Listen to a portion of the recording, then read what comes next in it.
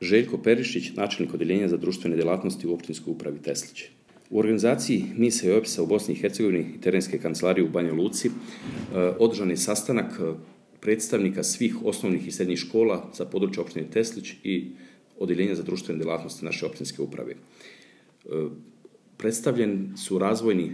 planovi i programi svih osnovnih škola, a s druge strane mi smo predstavili sredstva koja se izdvajaju u oblasti osnovnog obrazovanja. I došli smo do zaključka da bi boljom saradnjom i češćim sastancima i komunikacijom mogli ta sredstva možda i na bolji način da rasporedimo, pogotovo ako uzmemo u obzir da smo usvojili lokalni akcioni plan u oblasti invalidnosti, tako da bi mogli već u ovoj godini riješiti sve, tehničke barijere, znači barijere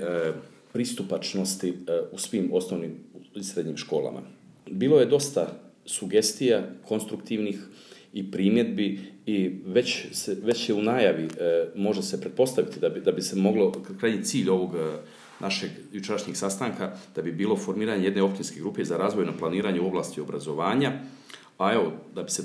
moglo implementirati ta inicijativa indeks inkluzivnosti, razvoj učenja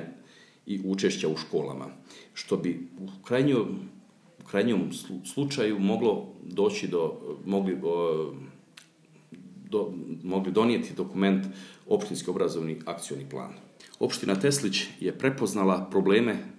s kojim se susreću osnovne i srednje škole, pa iako to nije naša zakonska obaveza,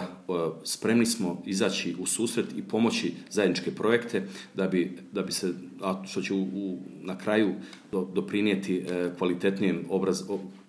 obrazovanju i kvalitetnijem izvođenju nastave u našim školama.